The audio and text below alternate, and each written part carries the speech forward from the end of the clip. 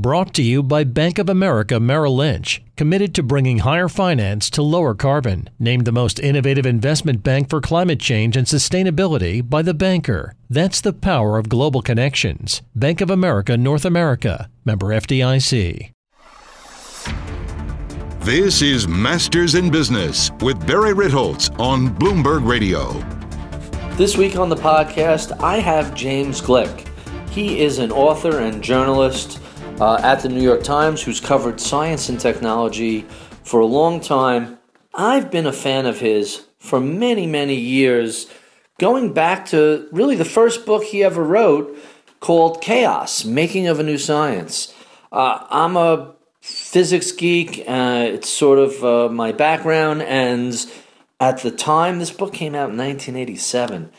It was really cutting edge stuff. It was absolutely fascinating. It's not the most accessible subject, but ironically, long before I joined finance, chaos and chaos theory had all sorts of applications to the world of markets and investing. It's not a coincidence that theoretical physicists and mathematicians end up working on Wall Street. The ability to deal with issues of uncertainty and probability and randomness are really, really helpful when thinking about markets. This was a really unusual book. It's a very challenging subject, and Gleick makes it accessible and really quite fascinating and enjoyable. From the book comes the term the butterfly effect, which Gleick is credited with popularizing, but that's just one book he had written many years ago. He's written dozens of books, including biographies on Richard Feynman and Isaac Newton and What Just Happened, which is about technology, and Faster, which is about changes in technology. I think his magnum opus is The Information, A History, a Theory, a Flood. It is just a brilliant exposition about information theory and how all technology has tracked various ways of communicating as people. It's really a brilliant book. It was nominated for a Pulitzer. It's totally readable. I found it to be delightful to just dive into. I think I read it on the beach on vacation in a day and a half or 2 days. And his most recent book is actually a little off the beaten path. It's quite charming. It's called Time Travel, A History, and it discusses how time travel as a concept has developed. You may be shocked to learn that before H.G. Wells' book, The Time Machine, there was no such thing as time travel. Nobody had even conceptualized it. It simply didn't exist. Anyway, I could babble about the books he's written about over and over again. Rather than do that, let's just jump right to my interview, my conversation with James Gleick. This is Masters in Business with Barry Ritholtz on Bloomberg Radio. My special guest today is James Gleick. He is one of my favorite science writers, perhaps best described as a historian of science ideas, looking at the impact of technology on our understanding of the world. He is the author of Chaos, A Making of a New Science, The Information, A History, a Theory, a Flood, and his latest book is Time Travel, A History. Several of his books have been nominated for Pulitzer Prizes and National Book Finalist Awards. The Information was awarded the Penn Literary Science Award, as well as the Royal Society Winton Prize for Science Books. James Gleick, welcome to Bloomberg. Well, thank you. I'm happy to be here. I have to start out asking about your background, because the fact that you're a science writer is sort of surprising. You majored in English and linguistics. How did that morph into science writing? I was a journalist. I wasn't any kind of scientist, and I never intended to be a science writer. And I don't really think I'm a science writer now. And, time travel isn't really a science book. Well, not yet, but one day it might be. Well, we can dream, but it isn't. But it really isn't. I have a feeling that if you go into the bookstore, you can probably find it in the science section, but I think it's actually a mistake. So in general, your books are these deeply researched, years in the making sort of projects. What made you approach book writing in that way? I approached book writing in the first place as a journalist and deeply researched. Well, that's what you do. You go out and you talk to people. You do reporting. I thought of it as reporting before I thought of it as research. It's changed a little bit over the years. But my first book, Chaos, was about something dramatic that was happening in the world of science that wasn't getting any attention as far as I could see. And I learned about it almost by accident when I was writing a profile of a scientist. And I was only writing profiles of scientists because I was interested in science. I liked it.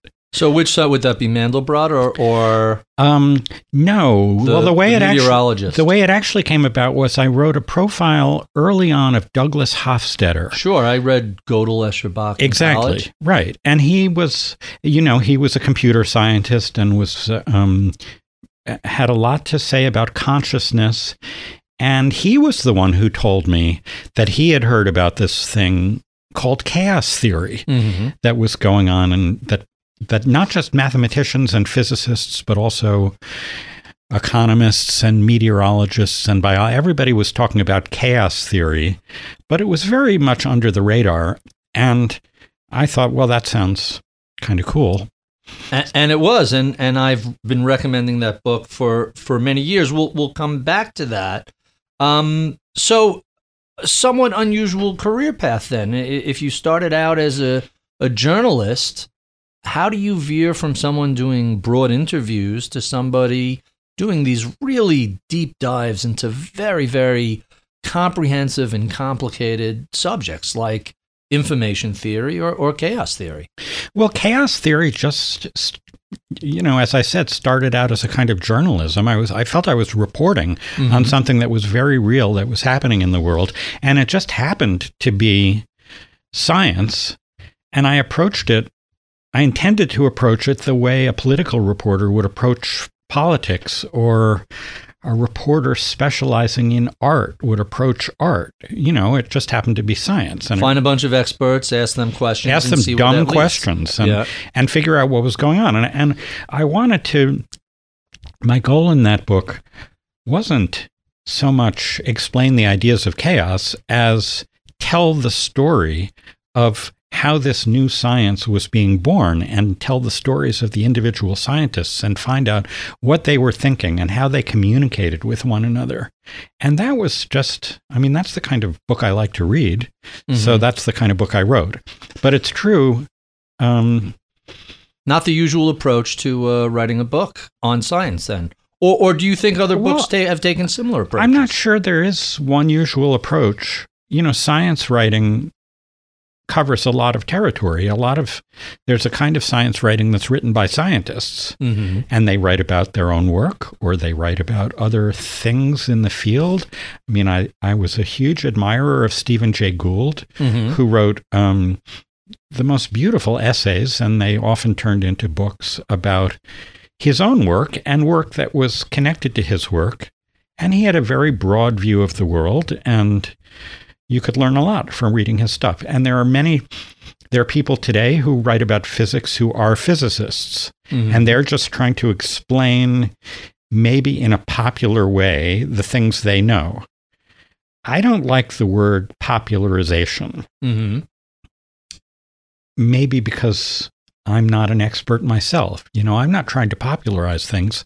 I'm trying to write about things that I care about, and in some cases barely understand when I get started. The word popularize often implies a dumbing down for a mass audience. Exactly. You have never been accused of doing any. I don't know how you dumb chaos. Well, I don't know. Anyway. I've been accused of just about everything, Barry. Thank you, but but not that. No, but I don't need to dumb anything down. I need to raise my own understanding to the level of grasping the stuff I'm writing about. You're listening to Masters in Business on Bloomberg Radio. My guest this week is James Gleick. He is the author of numerous books, most recently Time Travel a history.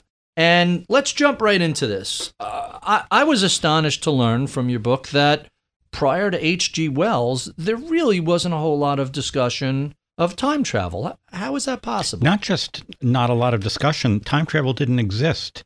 The words literally were not used in English. If you had said to somebody, "Are you interested in time travel?" they would have just looked at you as if you were crazy. And yes, I was astonished too. If there was one thing that got me going on this as a book subject, it was that discovery that the idea of time travel has had a relatively short lifetime. Barely a century.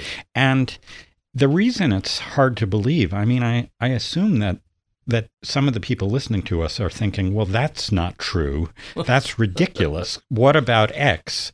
And X might be, I'm going to guess now, people might be thinking, weren't there Greek myths that involved traveling through time? Or what about A Christmas Carol by Charles Dickens, which was a little before H.G. Wells? That clearly didn't involve time travel. That involved, we're going to show you a potential future. That is the difference. And then Rip Van Winkle sleeps into the future. Mm-hmm. And you could argue with the advantage of hindsight that that's a kind of time travel. If you want to explore the literature, which I did have to do extensively, it appears. There were sort of precursors to the idea. But until H.G. Wells, nobody imagined a machine or any other method where you could choose to transport yourself to another place in time, in the past or in the future. There was no possibility of volition. And of course, Wells jumped right into it. He invented a machine with a lever, and his time traveler, as he called him, hops on the machine and sends himself hurtling into the future. So what was it that led you to an interest in time travel? It's so different than most of your other work, where there's an underlying theme of some specific branch of science and the impact that it and technology has on society and culture. And it's a more philosophical approach to a harder science-y sort of discussion. This is very science fiction, fun sort of thing. What made you say, let's try this? I would say you're right. It's not a science book. I don't know if it's a philosophical book. At least there's certainly some philosophy in it. It couldn't be avoided. Once again, I wanted to tell a story. And the story it started with a question. The question was, why did this powerful and exciting, kind of exhilarating idea of time travel arise in the first place? Why did it arise at this particular time in the mind of H.G. Wells, a young writer? He had never written a book before, trying to make a living in 1895 England. And then what happened to turn this primitive version of time travel, born out of the blue, into the very complicated and various cornucopia of things that we're so familiar with today?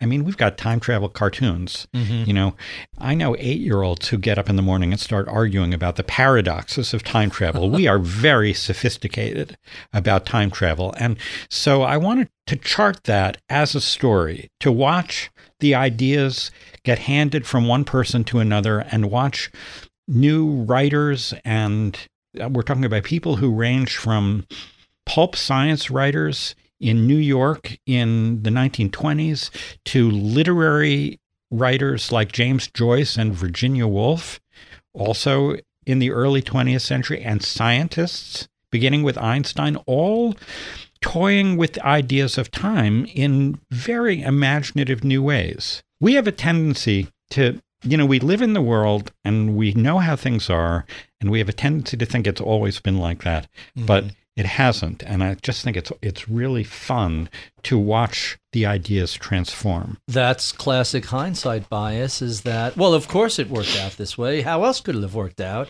It's very difficult to go back and unimagine an idea after you're familiar with it. So what was it about the industrial age and whatever all of the new technologies that came about at the turn of the prior century, in the 1900 whatever, that put this out in the air and allowed so many people to conceptualize it when it had never really been thought about previously? There were a lot of things happening all at once. One thing that was happening was that there was a new idea of futurity. there was a new ability to imagine the future and a new interest in the future that depended on the Industrial Revolution and then the acceleration of technology. When you think about it, if you took your time machine back and arrived on a farm in the 15th century and asked the first person you met, what do you think the world is going to be like for your grandchildren? They would say, what are you talking about? The world is going to be the same for my grandchildren. It's constant, always. You know, they're going to be using the same plows that I'm using because my grandparents used those plows.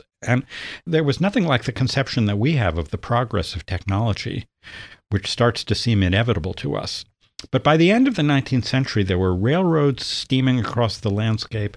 There was the electric telegraph sending instant messages at the speed of electricity. And people were very conscious of how life was changing. They could see their lives changing right in front of them. And then they could start to wonder and get excited about how life was going to be in 100 years. How significant were railroads along with the telegraph in having people recognize that time wasn't necessarily a constant, that they had to think about time zones in different places across the country? How important was that development to H.G. Wells? Well, that's a really good question, Barry, because you're right. It's exactly because of railroads and the telegraph, both of those technologies, that clocks were changing. Mm-hmm. The telegraph made it possible to synchronize clocks electrically across great distances, which had never been possible before. When you think about it, if you had a clock in New York and you had a clock in Chicago, who would care what those, you know... If they were in sync, it didn't matter. Because it would take days to get from New York to Chicago. So first, the railroad made it kind of necessary to have accurate clocks in different places and helped people notice that the sun was in a different place in the sky in New York and Chicago. And then the telegraph made it possible to synchronize the clocks. And it wasn't just H.G. Wells, it was also Einstein, who was living in a world with these new technologies. And as a patent clerk, he was reading patents that had to do with synchronizing clocks. And he was starting to think about, what if you take a clock and you put it in motion at high speed? Does anything change? You know, all of these things were happening at once. I'm Barry Ritholtz. You're listening to Masters in Business on Bloomberg Radio. My special guest today is James Gleick. He is the author of numerous books, most recently Time Travel, a History. His first book was Chaos, Making of a New Science. And I have to ask you, this is an extremely complex subject in physics. What on earth made you, for your first book, say, I know, I'll tackle chaos theory? Well, it wasn't I know. It was, whoa, there's a thing called chaos theory. Okay. I mean, right, it's kind of familiar now. People now, for example, have seen Jurassic Park and they watch Jeff Goldblum explain chaos, mansplain chaos theory, in fact. But it was brand new, and I was interested in science and writing about some scientists, and I heard about this thing, and I thought, I want to know what that is. And then, as I learned what it was, I realized that it was a kind of science that really mattered to people who might not otherwise care about the esoterica of theoretical physics. It was I felt a very human kind of science. And one thing that was unusual about it was that it was cross-disciplinary, that it involved people studying the weather, people studying the physiology of the human heart. It involved economics as well as theoretical physics. And that was because irregularity and disorder and complexity arise in all of these different areas. And as humans, we're interested in that, right? Mm-hmm. I mean, I'm not a scientist myself, so I have the prejudice that if I'm interested in it, other people are going to be interested in it too. It can't be that esoteric. Mm-hmm. And that was true of chaos. So you're credited with making the expression, the butterfly effect, a household word. Explain what the butterfly effect Well, is. I didn't invent the butterfly effect. It was invented by a meteorologist, Edward Lorenz, who was one of the pioneers of chaos theory.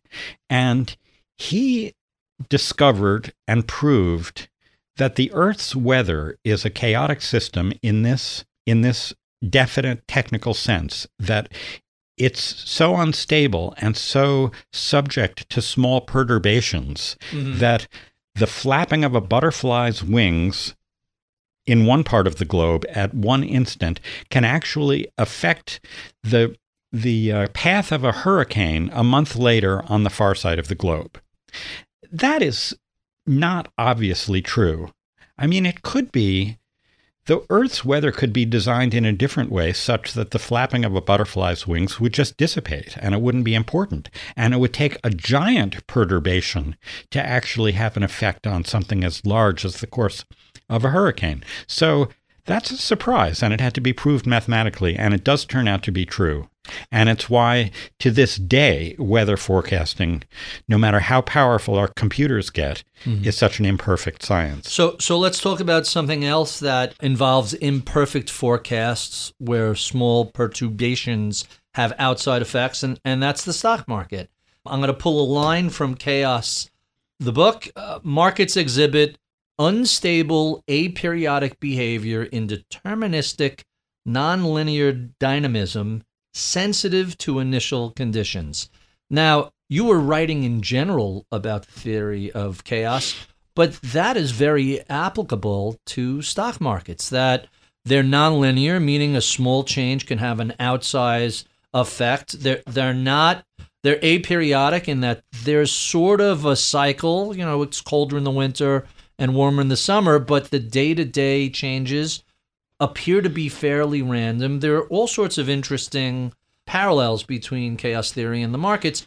Have you ever heard much back from people who work in finance or work at investing as to how chaos theory is applicable to investing? I have heard from people, and people have tried to explore it. And in fact, some of the chaos scientists who I wrote about in that book all those years ago tried to apply chaos theory to the markets, and I can't say whether they had any particular success. Personally, I'm a little bit skeptical. I think if anybody had a magic trick for applying the science of chaos to making money in the market, well, I don't know if we'd know about it. Coming up, we continue our conversation with James Gleick, discussing information theory and human history. I'm Barry Ritholtz. You're listening to Masters in Business on Bloomberg Radio. My special guest this week is author James Gleick, whose most recent book is called Time Travel, A History. He's previously written biographies of Richard Feynman and Isaac Newton, as well as a couple of other books, Chaos, The Making of a New Science, and what I think is a tour de force book, The Information, A Flood, A History, A Theory. I got that backwards somewhat. Let's talk a little bit about this, because this is really a fascinating book. Human beings are information-seeking creatures. Discuss. Well, it's like an essay question. Yes. First of all, that's obviously true, right? Information is what we live on. Well, is it obviously true? Because when you were referring previously to the farmer who lived the same life as his grandparents and expected his children and grandchildren to live the same life, and there was no growth from learning and applying new information, maybe we haven't always been information-seeking creatures. Well, exactly. You're making my point for me, Barry. We have always been information-seeking creatures. We didn't always know it. We didn't use the word information. The word information now has a scientific meaning, and we're comfortable with that even if we aren't scientists. We know what the unit of measure of information is. It's the bit, right? That's a fundamental particle. On or off, yes or no. It's at the root of all of our computers and our communication devices. Information is being transmitted in bits. But that's the language of how it's communicated. It's on or off, and with that binary system, you can create a universe of things. But is that really the bottom building block of information? Yes, or is it really is. Because there's nothing smaller, right? Than yes or no. Than yes or no. It's if you want to measure how much information there is in something, how much information is there in a book, how much information is there in 3 minutes of audio of a certain quality, how much information is there in a photograph or a video, we're fairly comfortable, I think, asking that question: how much information? It implies that information is a thing you can measure. And if you're measuring it, there has to be a unit of measure, and there has to be, well, there wouldn't have to be a smallest amount. You could imagine an infinitesimal amount of information. But in fact, there is a smallest amount. It's 1 bit. There can't be any less than that. So let's talk a little bit about some of the concepts that come up in the book, starting with drums and going to alphabets. How does that then move on to computing and more complex technologies? Because we now have this expansive view of information as a kind of general category of things, we can think about all the different information technologies. Well, we know there are a lot of them that rule our lives now, right? Mm-hmm. We've got an information gadget in our pocket, probably. A lot of information comes to us on screens. The networks of the internet are a kind of information technology, just as television is, and before that, the radio. But before that, there was the telegraph. Mm-hmm. And before that, if we start to think more broadly about information, we know that the printing press was an information technology. And even before that, the invention of the alphabet changed the way human beings process, transmit, and store information. So all of those are technologies, and you can start to think about what they have in common and what the differences are and how they evolved and how they changed our lives. So let's talk about the modern era and the internet. What's the significance of Wikipedia? What's the significance of the internet for our ability to perceive and manipulate information? That's a pretty big question. What's the significance? There are a lot of things going on all at once. You mentioned Wikipedia. I happen to like Wikipedia. I'm a fan. In fact, I think it's really an extraordinary monument in the information era. Of all of the giant information enterprises, it's the only one that isn't designed to make money. It's never made a penny, and if it continues on its current course, it never will. It's entirely crowdsourced. Mm-hmm. When it started out, it was kind of famously inaccurate, right? And maybe it is, in some circles, famously inaccurate. Schools probably don't allow students to cite Wikipedia as a final source on anything. Newspapers certainly don't. On the other hand, we all rely on it. A lot more of us rely on it than admit it. And it's astoundingly good when you think about it. You know, if you want to start doing research on any subject, you look it up on Wikipedia, and it doesn't matter so much what was written as the whole run of sources to truly authoritative sources at the bottom is a great place to start doing sources you can cite and quote if you can't quote Wikipedia. Right. Okay. So here we are both praising Wikipedia, and yet it remains true that at this moment, anybody who's listening to us could, as a prank, look up not any, because some of them are kind of locked, protected now, but could look up most of what's on Wikipedia and just change it. Mm-hmm. So it's a kind of miracle that, given its vulnerability to mischief and to just plain carelessness, it's as accurate as it is. The people who are inclined to make mischief are far less motivated than the people who really care deeply about a subject. You have a run of different experts writing about it. It's a crowdsourced version of an encyclopedia, and it seems, the mischief makers can have a little fun on the periphery, but the people who care deeply about something aren't going to allow it to be despoiled, or at least that's how it seems to work in the real world. Yeah, of course, there are other problems too, besides obvious errors.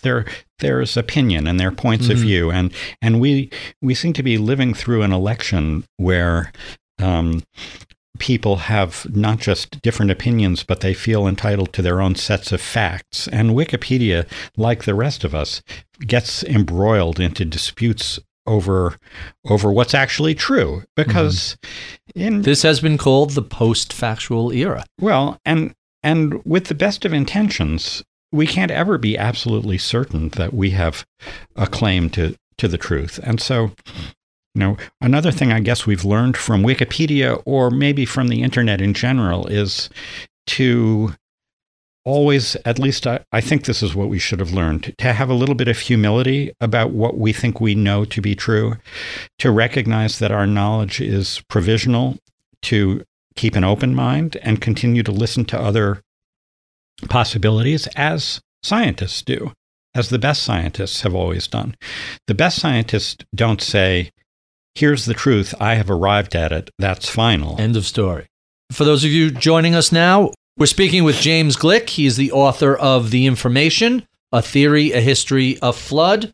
Let me pull a quote out of the book that I really like. You wrote, "The same paradox was destined to reappear in different guises, each technology of information bringing its own power and its own fears." Would we say that's still true today? Well, isn't it? Every time we get a new social network or a new device, some people worry that it's just going to drain us of humanity, right? That we're going to maybe gain some kinds of knowledge and then lose some other skills. And that's always been true. I mean, when electronic calculators arrived, people started very quickly to forget how to do arithmetic. But before that, for that matter, when writing was invented, Plato worried about the effect it was going to have on human memory. I used to have 1,000 phone numbers in my head. Now, courtesy of the iPhone, I don't know anybody's phone number. So there you go. And is that a good thing or a bad thing? You can take your pick. I suspect I only have a finite capacity, and I'm freeing up some space for perhaps more useful functions. But along the same lines, while I was preparing for this and researching and Googling certain things, I came across Louis C.K. on, I think it was on Conan, and he does this hilarious bit about everything is amazing and nobody's happy. It's told in jest, but how accurate is that sentiment? Well, yes, it's partly a joke because it's an exaggeration to say that nobody's happy. But I think what he's pointing out is something that's healthy. That we have tremendous powers. We have what would have looked to our grandparents like the magical abilities to access one another and to access sources of information, and yet we don't necessarily feel any smarter. And that's good because we aren't any smarter.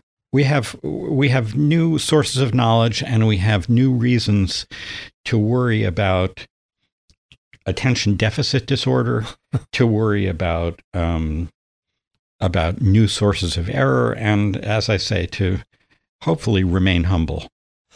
We have been speaking with author James Gleick, most recently writing Time Travel, A History. On Twitter, you're at James Gleick, spelled Gleick, at James Gleick. If you enjoy this conversation, be sure and stick around for the podcast extras, where the tape will continue to roll as we discuss all things time travel related. Be sure and check out my daily column on BloombergView.com or follow me on Twitter at Ritholtz.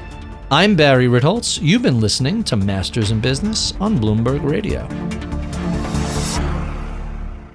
Brought to you by Bank of America Merrill Lynch. Seeing what others have seen, but uncovering what others may not. Global research that helps you harness disruption. Voted top global research firm 5 years running. Merrill Lynch, Pierce, Fenner & Smith, Incorporated. Welcome to the podcast. James, thank you so much for doing this. I have been a fan of yours for quite a while, and I've enjoyed your books.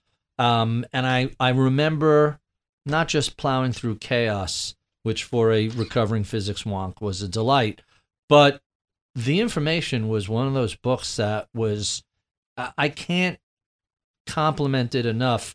It's a tour de force of information theory and human technological development. It's almost as if information theory is an overlay across every single technology that we've developed, more or less from sharpened stones forward. Is that an overstatement, or? No, I think you got that. I think you got that exactly right, Barry. And you know, we're pretty well aware of that these days. We hear a lot about information. We know this is the information age. Mm-hmm. It's been the information age now for more than 50 years. Right. So it's interesting to stop and explore that and figure out how information became a thing, and how we can make it a useful part of our lives without letting it overwhelm us. So I went through Chaos. I reviewed The Information. I revisited Faster. I I didn't go through Isaac Newton or Feynman, although I've listened to his lecture, so I'm kind of more or less up to speed with that. And I started time travel recently, and I'm pretty much halfway through. So I have some questions for you about it that I find fascinating, many of which you allude to in the beginning, and hopefully I'm not going to ask you stuff that you resolve later in the book. But one of the questions that comes up over and over again philosophically in the book is time real? Does time actually exist, or is it just an illusion to us pathetic humans? And isn't it funny that we even ask a question like that? And physicists do ask it. Physicists even have symposia on the question of whether time is real. Well, what does that mean? Because if time isn't real, what have we been talking about for all of these millennia? It's one of the oldest concepts in the book. It is, I believe, in English, the noun most frequently used in the language. Time. That's quite fascinating. Well, the counter argument is there's only the present. We'll start with the Big Bang and end up with universal entropy and the heat death trillion years in the future. And we can conceptualize the future. We can recall our own distorted perspective of the past. But really, there's only the here and now, and what might be or what might have come before is just that progression along. Well, there's what you might call the kind of naive person in the street view of time. Mm-hmm. And before that sounds too condescending, I should say that's my view of time. Mm-hmm. That is, I'm going to endorse the naive view, and that view is this: it's that the only thing that's real is the present. What's happening now? That's real. This instant. I'm looking at you. You're looking at me. Here we are. But I said that a few seconds ago, and now it's gone. Right. It's the past, and it was real, but it's not real. We have lost access to it. We have a memory of it. We have records. We have artifacts. We have ruins. But the past is gone, and the future isn't real because it doesn't exist yet. Mm-hmm. We can imagine it. We can think about it. We can worry about it. We can fear it. But it's not real the way the present is. And so if you believe that, then you have what I consider to be a kind of reasonable view of how time works. Mm-hmm. Why do you say that's the naive man in the street view? Because physicists have developed a more complicated view of the universe, which we're also familiar with, in which time is like a fourth dimension of space, and time and space together have an independent reality that we call space-time. Mm-hmm. And you can imagine all of creation, all of existence as a four-dimensional space-time continuum. And if you imagine this thing as a big block, then the past is there, mm-hmm. and the future is there, and there's a point that our consciousness happens to be moving through, right. And we call that the present. But it's an illusion to think that only that part is real. All the rest is real too, and you can make calculations about them using the equations of physics. So along those lines, I think the phrase in the book is the pink worm, basically somebody's lifespan as existing through four dimensions, and you're seeing them, they start out crawling, they end up on two legs, and ultimately end up on three legs with a cane. Isn't that just an abstract conception as well? Or does physics say, well, if you really make the fourth dimension real, that is its own existence as well? Well, that pink worm, that comes from a science fiction story by Robert Heinlein, and we can imagine that. You can wrap your heads around that. If you imagine the human being that you are now as a three-dimensional object, what's the four-dimensional version? It starts with you as a baby and it ends with you dead. And along the way, you could, construct a long pink worm. But that's, that's a fantasy, right? Mm-hmm. I mean, we're still here. We're just the three-dimensional blobs that we are, and we are changing from one form to another. What about Stephen Hawking's time travel party? I found that to be kind of amusing, although I think he made a small error in his calculus. Oh, what's the error?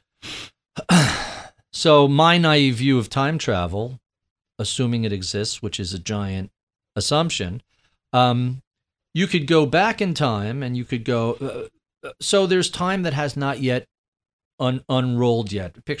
The metaphor is a film camera. You can shoot a movie, and you can always go back and rewind and look at anything you've shot, and you could go forward to where you currently are, but you can't see anything that has not yet been filmed. So you can travel back in time, and you could travel up to the present, but no further than that. So you can't go into the future that has not yet unrolled. So the first time Stephen Hawking does that, the future hasn't occurred. There are no time travelers to come back. It's only at some future date in an alternative timeline that travelers can come back to the future. And so that's how we know. Stephen Hawking's taught us this is the first go through. We're not reliving an alternative timeline. Okay, well, you've got an interesting theory. So in your theory, That's time very travel basic. is possible to the past, but not to the future beyond where it's unrolled and up of course, to. And we're talking about Stephen Hawking's famous invitation to time travelers. He printed up an invitation and said, "Dear time travelers from the future, you're invited to this party which took place last week." And then he said, "Well, nobody showed up. Therefore, I have proved that time travel doesn't exist. There are no time travelers from the future among us." He should know better because he created the paradox. And he was right this go round. But if there is time travel that's evented 1,000 years hence, then in the alternative timeline where they come back and visit his party, won't he be surprised? Well, I think Hawking was partly putting that out there with his tongue in his cheek, Just a touch. but he, like other physicists, like to have fun with time travel because it's such an exciting idea. One person I ran into said he had yet another theory for why we aren't seeing the time travelers in our midst, and it's that they're afraid of disease. There you go. They don't have an immune system. The way settlers on a new continent catch diseases that they aren't prepared for. And so what we should do is create quarantine areas and then send out the invitation again. There you go. That makes a lot of sense. Or they could be similarly fearful of the butterfly effect and not wanting to change future history. I'm early in the book. You talk about something I've always wondered, which isn't the time aspect of it, but it's the physical space aspect of it. We have the Earth rotating, revolving. We have the sun and moving around the entire galaxy. The galaxy is expanding from the point of the Big Bang. How do you physically end up, given all this motion in those three dimensions? So the Earth today, if you go into a time machine right here, and you want to go back 1,000 years, that three-dimensional, those three coordinates is not here. It's well, we're really getting into the weeds here, Barry, and it's true that this is the kind of thing that if you're going to construct a science fiction story, you have to worry about. Right. Or if you don't want to worry about it, you have to, a little hocus pocus. A little hocus pocus. So H.G. Wells, when he wrote The Time Machine, didn't worry about that. Right. It didn't occur to him, or if it occurred to him, he decided his readers weren't going to think about it. So his time machine just advances through space, and he ignores the fact that the whole Earth is going to be in a different place. Right. Nowadays, you can do whatever you want if you want to construct a science fiction story, and everybody who watches Doctor Who knows that the TARDIS, mm-hmm. the great blue British London police box, travels through time and through space, and so it gets to go wherever the Doctor wants to send it. So I know I only have you for a finite amount of time, and I have a million questions for you. Let me jump right to my favorite few questions I ask all my guests. So as a writer, who are some of your early mentors? I don't think I had mentors. Because I started out as a journalist. I was a reporter. I was an editor. My first boss at the New York Times was the great Sidney Schanberg, mm-hmm. who was a magnificent foreign correspondent who was Metropolitan editor when I started working at the New York Times, and I revered him and still still revere him. But I can't say that he had all that much time for me. So let's talk about other writers and editors who might have influenced your approach to writing. Who do you feel has been an influence on your work? Well, also let me say two contradictory things. One is I write a kind of nonfiction that has journalism at its root, even though I haven't really been a journalist for a while. And one writer I admired very much when I was starting out was Gay Talese, who, he's known for his books now. I don't know how well known he'll be to our listeners, but he wrote back in the dark ages profiles for Esquire magazine that were absolutely magnificent. They were a kind of writing that I really aspired to, that involved no first person, nothing about him, just a kind of intensively reported kind of work where you knew so much, you spent so much time with your subject and knew so much about your subject that you could achieve something close to omniscience, and you could write about your subject the way a novelist would. You wouldn't just do an interview where you're talking to your subject, but you would be eavesdropping on the conversations that your subject is having as he or she went through daily life. Narrative nonfiction. I love that kind of writing. And so the other half of my answer to your question is I read fiction. I don't read very much nonfiction myself because the writers I admire most tend to be fiction writers. So let's talk a little bit about your favorite books. Tell us some books that either recently or way back when that you've really enjoyed. All right. Well, favorite books is so arbitrary and changes week by week. So I feel entitled to name a couple of books that I talk about in time travel because they're time travel books, but they aren't necessarily obvious time travel books. Okay. So one of them is by the great Ursula K. Le Guin, a novel called The Lathe of Heaven. And it's not exactly time travel. It involves a helpless man who discovers that when he dreams, he is reshaping the future. And, well, hilarity ensues. I don't want to give the book away. It's an imaginative tour de force. Someone just did a fantastic profile on her. I want to say it was either The Atlantic or Esquire. New Yorker. New Yorker. Just was out like 2 weeks ago. Yeah, actually, I say that, and now I'm not 100% sure. So they all begin to blur. So you can check this and go back and edit it. But yes, I'm a great fan of hers. She is just a great spirit as well as a great writer. Who else what other books are you enamored in? The last book that I wrote about in time travel is the most recent book by William Gibson, a science fiction writer who really is visionary and transcends science fiction. And he had avoided time travel through his whole career. Even though his books were set in the future, he, for one reason or another, wasn't interested in time travel. And then suddenly in his latest book, The Peripheral, he invents a new kind of time travel that is very redolent of our world of cyberspace, which is appropriate because William Gibson invented cyberspace. Right. Neuromancer was Mona Lisa Overdrive and exactly. Neuromancer, I think was the other book. So I'll recommend The Peripheral. The Peripheral. And give us a non-time travel book that you've enjoyed of recently. All right. Well, just because I just finished reading it, Anne Patchett's new novel, Commonwealth, which is nothing, there's no science fiction or anything else. She's a beautiful writer. It's a family story that takes place over generations. And if you forced me to bring it back to the conversation, which you're not trying to do, I would say that she also is a master of using time and memory in creative narrative ways. Commonwealth. So let me, I'm going to go off script a moment. You're an accomplished writer. 3 of your books nominated for Pulitzers. When you are reading something, are you just reading for escapist pleasure?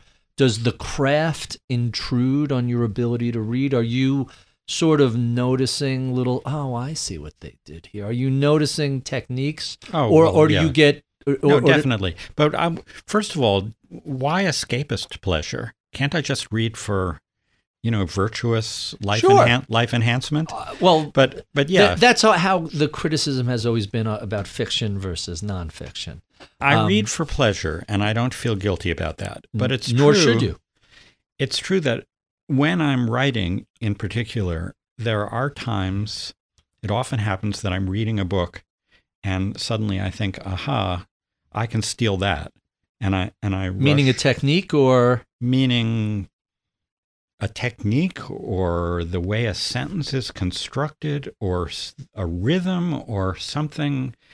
I don't even know what it is, but something I'll need to put the book down for a second and rush over to the keyboard. So you, as you're reading, you are stealing.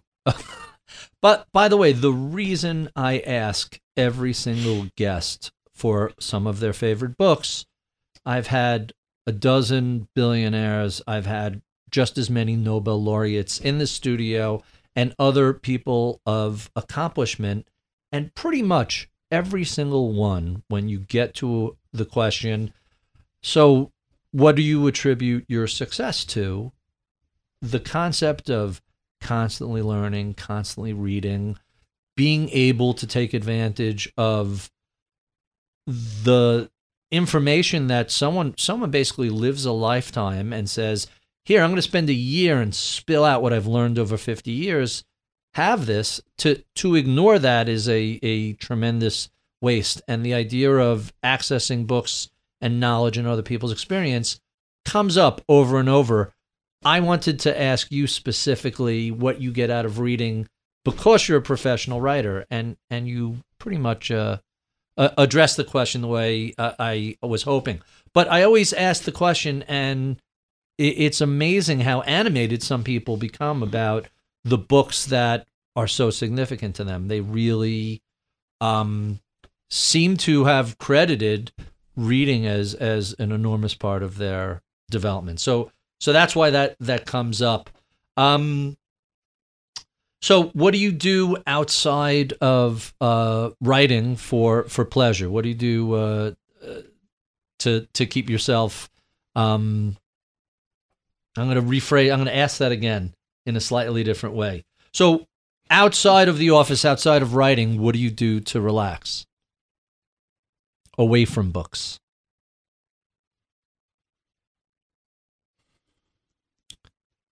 What does anybody do? I don't know. I go to movies. I listen to music. I go to plays. Mm-hmm. I occasionally, it's hard as it may be to believe, I actually just sit quietly. Okay, that's not hard to believe at all. And now, by the way, that's a question that had come from listeners, and people always ask people what they do to relax outside of the office. And then my last. It's kind of an interesting question. I think it's... There's no office, I mean, there is an office. You have a computer somewhere. You have a desk, right? So what do you, when you're away from the desk... Yeah. I for the most part, I assume people are conceptualizing a sort of grinding workload, and what do people do outside of that? And these are not... as someone who writes a daily column, I can tell... There's an enormous amount of work and thought and activity and energy that goes into this. There may not be a physical office, but there is clearly a defined workspace, and a lot of labor goes into that. Is that a fair statement? That's fair. And there is an office. It's just in my house. Okay.